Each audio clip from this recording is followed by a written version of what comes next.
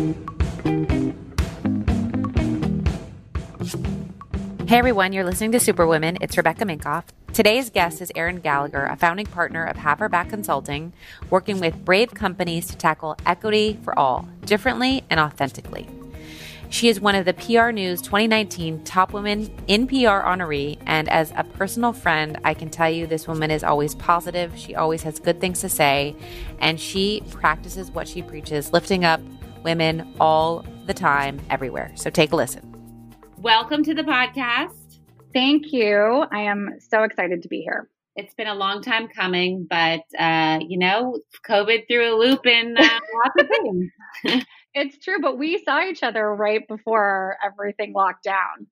So I guess that was a nice send-off in New York. Oh my God. My husband and I refer to that as another lifetime ago. It was a nice time. It was really nice to be around people and touch them and hug them. One day again soon, hopefully. Oh my gosh. So I'd love for you to start sort of before you launched Have Her Back. Like, what were you doing? What was exciting to you, and what made you want to launch it? And what is it? Yeah. We'll get into that. Okay.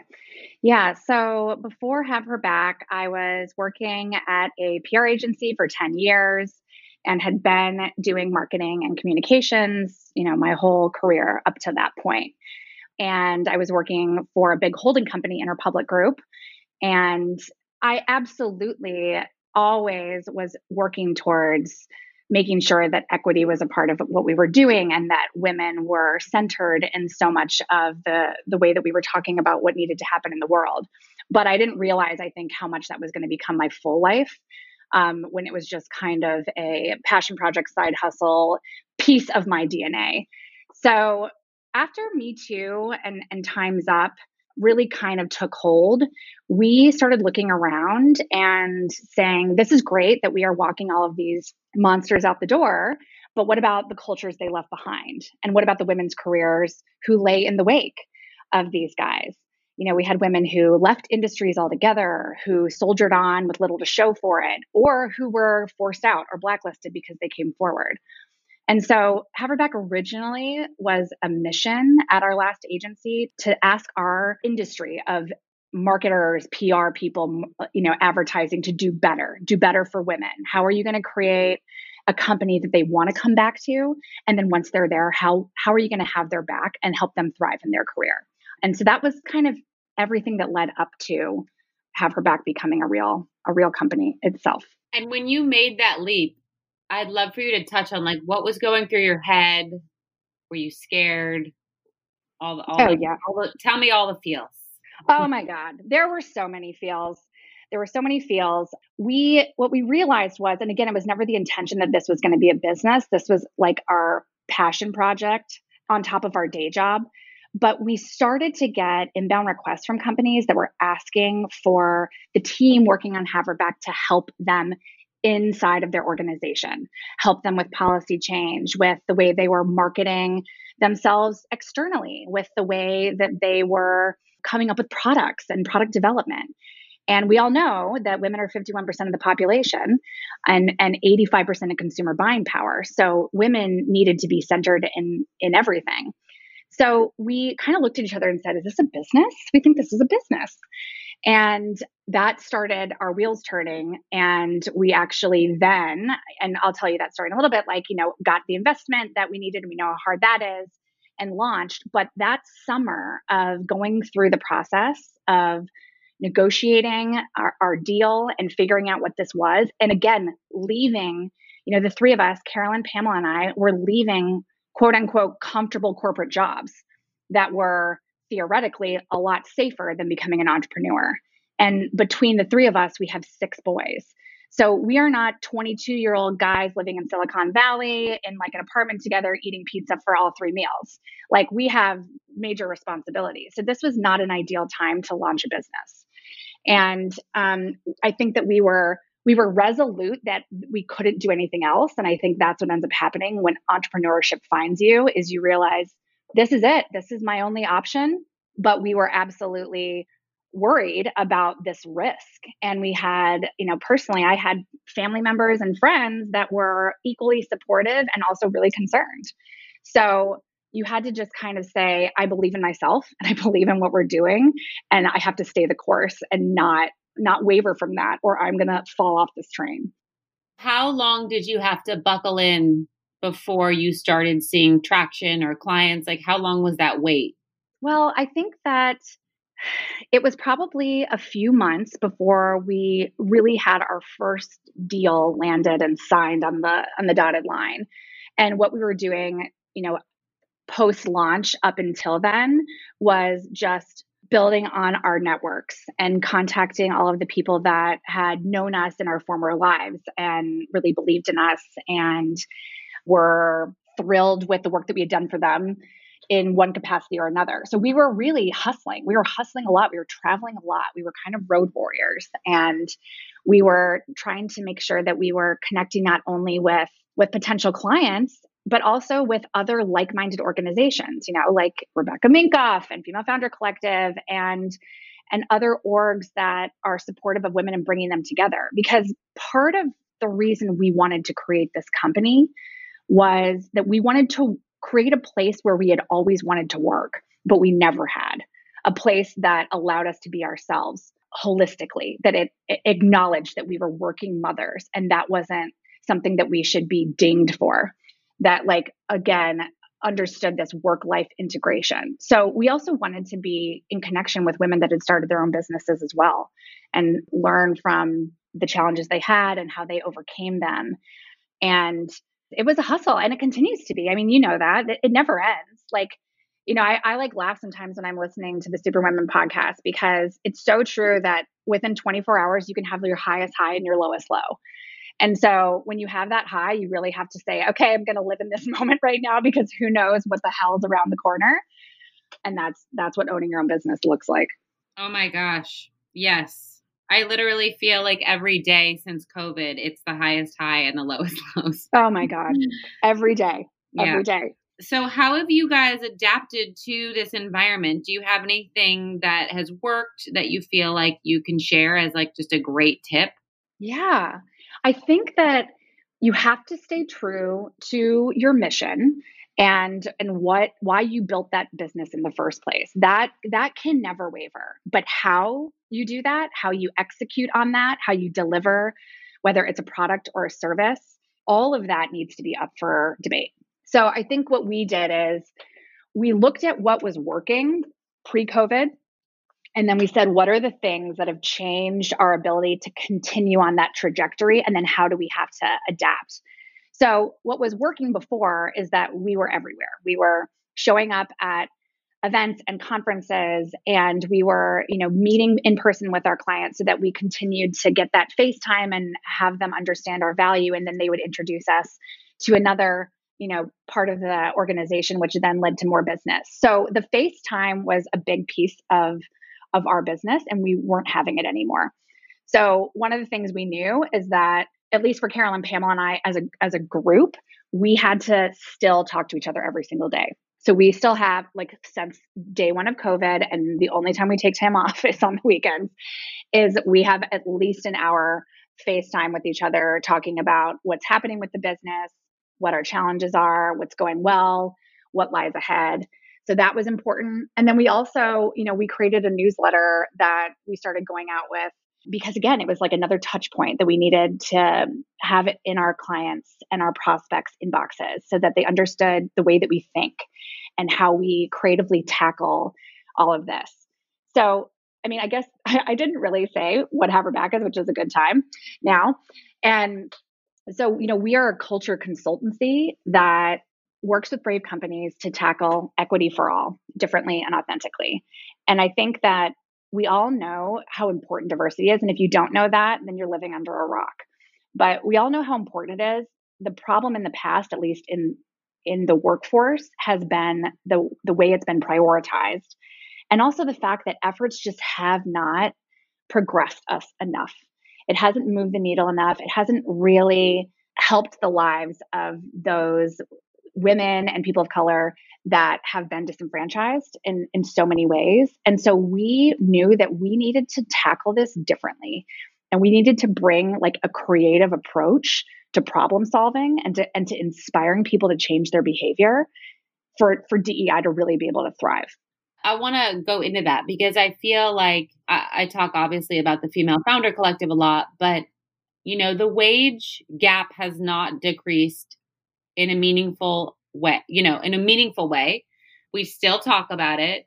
I think I read on Friday that 849,000 women have left the workforce since COVID. Yep. So here we are talking about it. You're doing work on it as your career and passion. And I am too, but it's not getting better. And that's like, where do you see the leaps that need to occur to change this? Because for all the marching we've done, for all the whatever, it's not really changing. Right. I know. Like, what in the hell, right? I think that a year ago when the research came out, Melinda Gates, and it was like 208 years until we'll achieve gender equity. And I was like, oh, cool. Well, good luck, future lifetime that I won't be around for. So I think that a couple of things need to happen. One is it cannot just be the job of those who are impacted by this negatively to solve this. So we need those that are in power. And a lot of times that's men, and a hell of a lot of times that's white, straight men. We need them to also understand that not only is this the right thing to do to bring more women into positions of leadership in your organization, to pay them obviously what they deserve, and to bring them into the decisions for the business. It's not just the right thing, it's actually a business imperative. We don't need any more statistics to show us that if you have a diverse leadership team, you perform 40% better. So it's not a matter of like if this is right or wrong. I think what it is this change is tough. It's hard work. It's complicated. It's going to mean likely that some people are giving up their position, and that doesn't always feel good unless you're creating more roles. So it's going to take more than just those of us that are fighting for what we deserve. We need so much allyship here, and we need this to happen at the highest levels of corporations.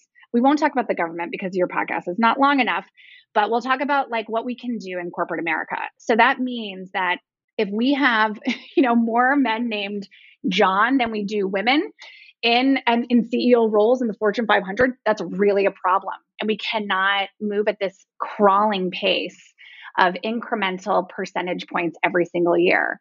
So it's going to mean a shift in power. We really need to shift the power to more women and more people of color and show how much that is going to benefit all of us. Do you think that sometimes we're talking into an echo chamber, though? Because I feel like every time I'm talking, it's a room full of women, or we phrase in such a way that we leave the men out. Yes. And listen, the reason why we get the room full of women together is because we freaking need the support, right? We need each other to say like, okay, this is hard, this is exhausting, but I have your back, you have my back, we're here for each other. So the room full of women, I still think is important. I do agree though that like we sometimes look around and go, well, yeah, no shit, we all believe this, right? So are we really having the conversation in the right way? So what I think has to happen after those conversations in those rooms is we need to go back to our lives, our personal and professional lives, and have the conversation about what are the steps that you're going to take. I mean, we can use an example. My husband, I would not have married my husband if he was not a supportive guy who believed in equality and was, a feminist in many ways and just supportive in general. But he still is a straight white man. And so he has grown up and had a life that is very different than mine. And what he has been asked to do in the workplace also is very different. He passes. That's kind of how I like to say it. Like he passes and doesn't have a lot of conflict in a way that a woman or a person of color does. And then think about also just your daily life. If you ask a straight white man, and let's talk pre-COVID when we were actually out and about in the world and traveling and going, experiencing lives and not just sitting in our homes, but ask a straight white man, how many times today did you worry about your safety? And he will ask you to repeat the question because he doesn't understand it. Because more often than not, they never have worried about their safety. Ask a woman and she will not hesitate and say, oh, it was 42 today. Right? Because again, like if you are a person of color or if you are a woman, the way you walk through the world is different. The way you are received, the biases that are against you, the criticism and the discrimination that comes with that, it's a lot more work for us. And so it's so important, obviously, to have those rooms of women that you can lean on, but you also need to have those conversations with the people in your personal and professional lives, like for me, Brian, to say, okay, how are you going to start doing things differently in your job? How are you going to make sure that when you are responsible for hiring the next 4 people, that you really do a good job at bringing in diverse candidates? And and also, how are you going to talk to your employees in a way that understands that we are all, so many of us are parents right now at home navigating this pandemic. 40% of the workforce has a kid at home. So this is something that everyone is dealing with. So you're right that like it feels like an echo chamber sometimes. And so that is honestly why we started Have Her Back, because we wanted to stop being able to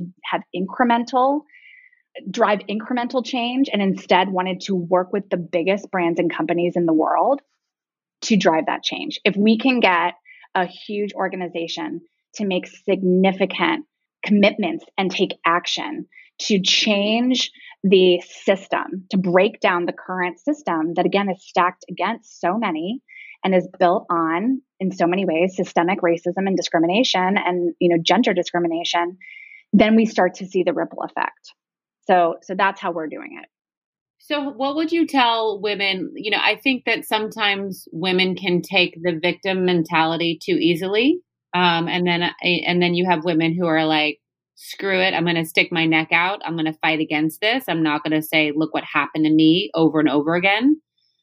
So what do you tell women to be on the side of I'm going to stick my neck out. I'm going to be, I'm going to be my own company's Rosa Parks or RGB, instead of taking this, I guess I'm a fact. And so it happened to me. Yeah. Well, it's a big leap to make because, once you put yourself out there, you hear from everyone how they feel about it. So what I would say is if this is happening to you, and if it's not, then please call me. I'd like to understand, if you're a woman, how you aren't facing this stuff, because it's happening to all of us. So if this is happening to you, then it's happening to everyone around you. And if all of us sit and wait for another person to take care of it, we're going to be waiting for a long time. Like, there is this notion that as one person, you can't make a difference, you can't change enough. But when we look at all of the biggest movements in history and all of the biggest, companies and organizations that have actually affected change, it starts with one person. It starts with one idea that then builds that momentum and builds that cohort and builds that camaraderie and motivation, and then it leads to something else. And so I think what I would say is, you are your best advocate, and you are the only one in the world that knows completely and totally what you need and want. And so why would you put that in someone else's hands? It is up to you to decide what the future is going to look like, not only for yourself, but for those around you and for the next generation. And so we all have a role to play, and the roles look very different. And that's okay. Some roles may look bigger or harder, but they all matter and they all add up. And so we all have to take steps every single day to move this in the right direction. I love that. That's great. So what would you say has been a piece of advice that you feel like you could pass on, whether it was hard won or someone gave to you? Yeah, I think the one that it's probably hard won is stay out of the comments.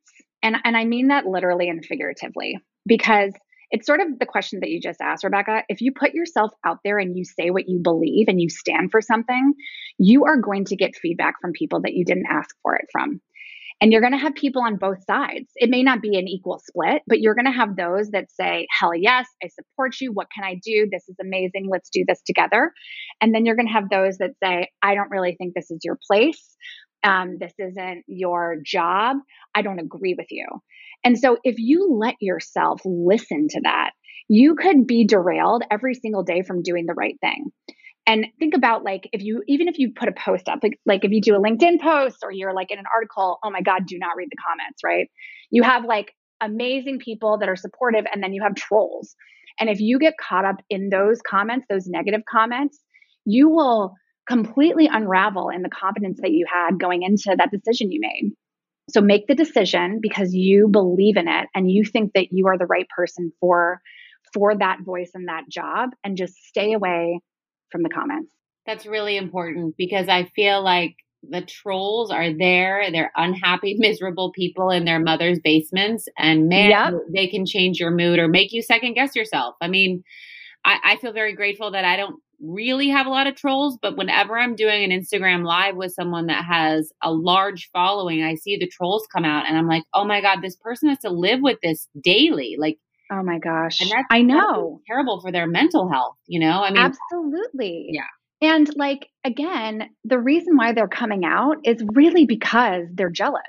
Right. They're jealous that you had the conviction to say it and to stand up. And they also were probably a little afraid because they wish that they had that same bravery and courage. And so you just have to sort of see it as like, delete, like not paying attention to you. You're not worth my time. I'm going to focus on the people that have my back. I love that. So where can people find out about Have Her Back and all the good stuff? Where are you contactable, etc.? Yes. So we are at haveherback.com and all of our social handles are at Have Her Back.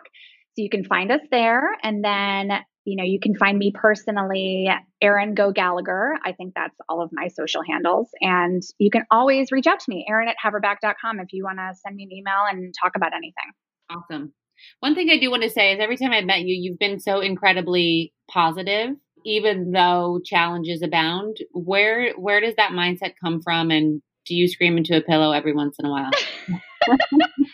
I scream into a pillow multiple times a day, which is why I have so many of them.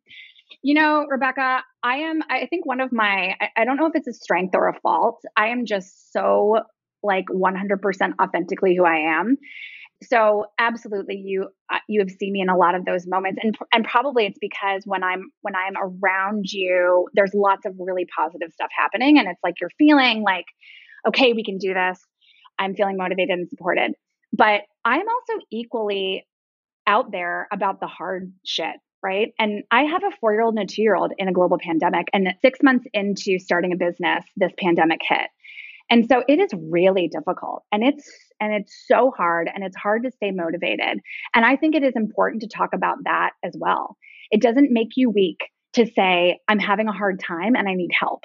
That's actually one of the greatest strengths, is to be able to identify where you need that additional support from. So I think my positivity when I have it is like, it's also a pep talk for myself, right? If I say this out loud, then I'm feeling like, okay, we got this. But I absolutely am also, you know, watching Dead to Me like 4 times over, drinking a bottle of wine and like swearing a lot at home. So, you know, it's goes both ways. Totally. I've really worked extraordinarily hard on taking my stress and not aiming it at my children, which has not been easy.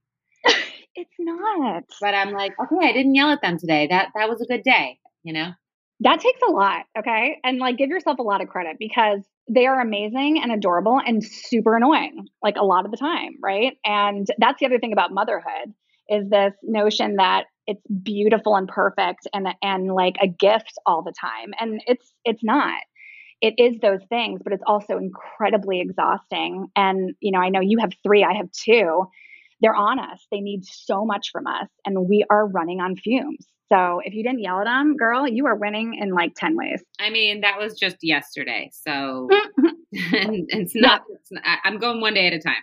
That's fine. Well, it was great to have you on. Thank you so much. And I think these tips are really helpful. I'm definitely going to stay out of the comments for sure.